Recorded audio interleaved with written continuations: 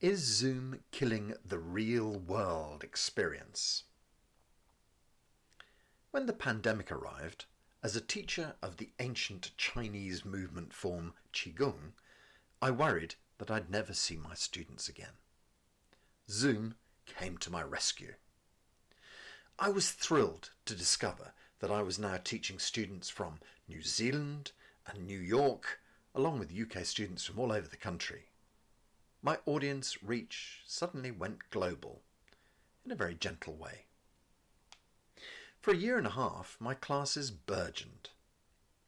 Pretty soon, my teachers, the guys who I'd only see once a year if I was lucky, when they embarked on a European tour, or when I made the trip to China myself, suddenly started putting out online courses too. Well, my teacher model is weekly classes in a gentle progression towards learning a full form. To go really deep with me, you'd have to come on a retreat, which I, with my colleague John, hold regularly 2 or 3 times a year. The retreats business clearly was stopped dead on the spot. My teachers started to offer interesting sounding courses. I always want to support them, as they have always supported me personally. I became the publicity machine for them, letting all my students know what was on and receiving a small remuneration for my help. Lots of my students kept coming to my classes during the week, but also started studying with my teachers at the weekends. So far, so good. It's an inevitability that students would want to study with my teachers because they have a more depth of practice than I. And in the case of our particular form, they're also direct lineage holders who have been taught by Dr. Pang himself. I want to work with them. How could I blame my students? It's true to say that I've lost a handful of students who had ventured off on virtual Chinese journeys and who have never returned. I'm not so egotistical that I don't understand that some students will spend a lifetime looking for teachers, and there's a good chance that teacher won't be me. There is, however, a different issue here that's arisen from the sudden availability of all these online courses. One of my Chinese teachers calls it excitement, which is unfortunate because in essence he's the one who's purveying it. If you say to a Chinese teacher, "Oh, my back hurts, what can I do?" they'll often reply, "Practice, practice, practice." The idea being, keep calm and carry on.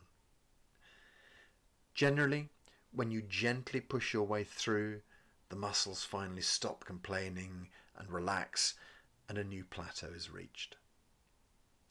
In our form, there's nothing that substitutes for actually doing the work. There's another truth. Doing the work alone is much more difficult than doing the work in a group. When you have fellow journeymen, then you can lift yourself through the pain to higher levels that you would never bother on your own, or on Zoom, where nobody can watch you and monitor you. Science also teaches us that our brains entrain when we work in a space together, i.e. they harmonize. So to the question of Qi field theory, no time, no space.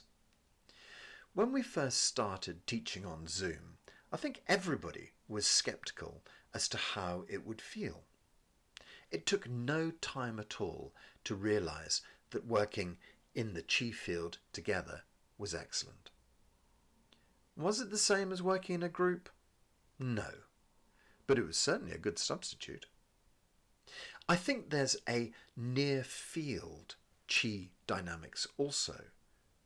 Well, it doesn't replicate over Zoom. It's still better to be in a class together, in my personal opinion. The question hangs in the air. Has Zoom cheapened the Qigong experience? Well, the one thing that has become clear to me is this. The Western mind is taught to value information, and lots of it. The more you know, the higher your standing in society. Or that was the case until recently. This idea was superseded by the more you have, the higher your standing, etc. Add intelligence and money, and you get to the very top of our trees, vis-a-vis Steve Jobs and Bill Gates. The most important thing to us seems to be pack in the knowledge. The Eastern mind, however, goes the other way. We've probably heard of the phrase monkey mind. If you sit still and listen to what's going on in your head, what do you hear? A commentary of the day and a critic of the life around you, maybe with a catchy tune to underscore it all. In the East, many people used to follow a path of contemplation and quiet. And even that's being eroded now by Western values these days. Science shows us that if we can switch off our minds, then we can trip over into the parasympathetic healing system and bring about a healing at a very deep level.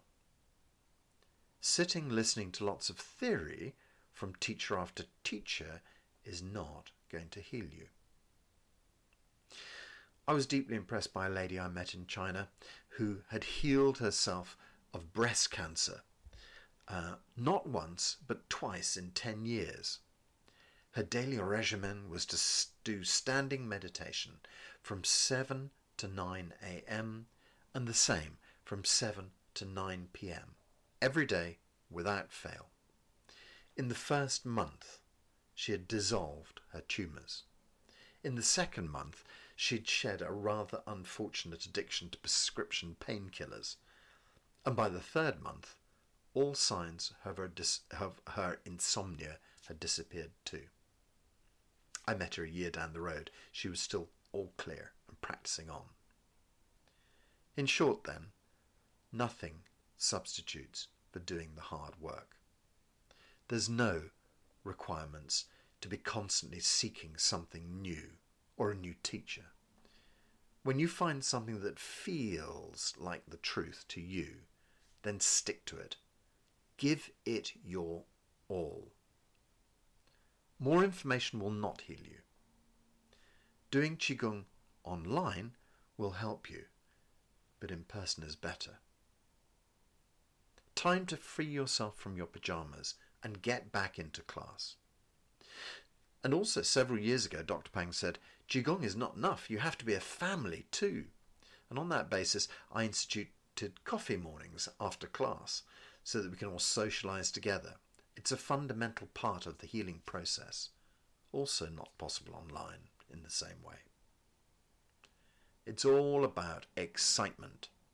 10 different teachers from exotic shores can tell you lots of different theories. You can then chew this information over and over.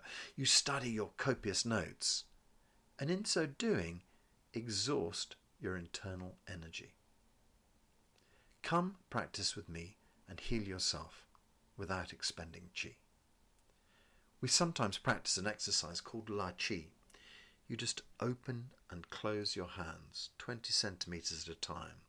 It's the most simple exercise on earth. However, I have yet to find one as powerful. Practice casually and you should expect average results. And keep it simple, stupid. The old coaching acronym KISS still rings true. Has Zoom cheapened Qigong then? The offerings online are now very broad as teachers struggle to produce ever more interesting courses with fascinating sounding names for students who only ever swim along the surface. If it's more information you want, there's never been a better time. If you're a deep diver, I suggest, however, there's no substitute for joining our retreats or coming to our classes. Be careful not to get addicted to information. It's very exciting, but so is cocaine. 好了. It means everything is good already in Chinese. 好了.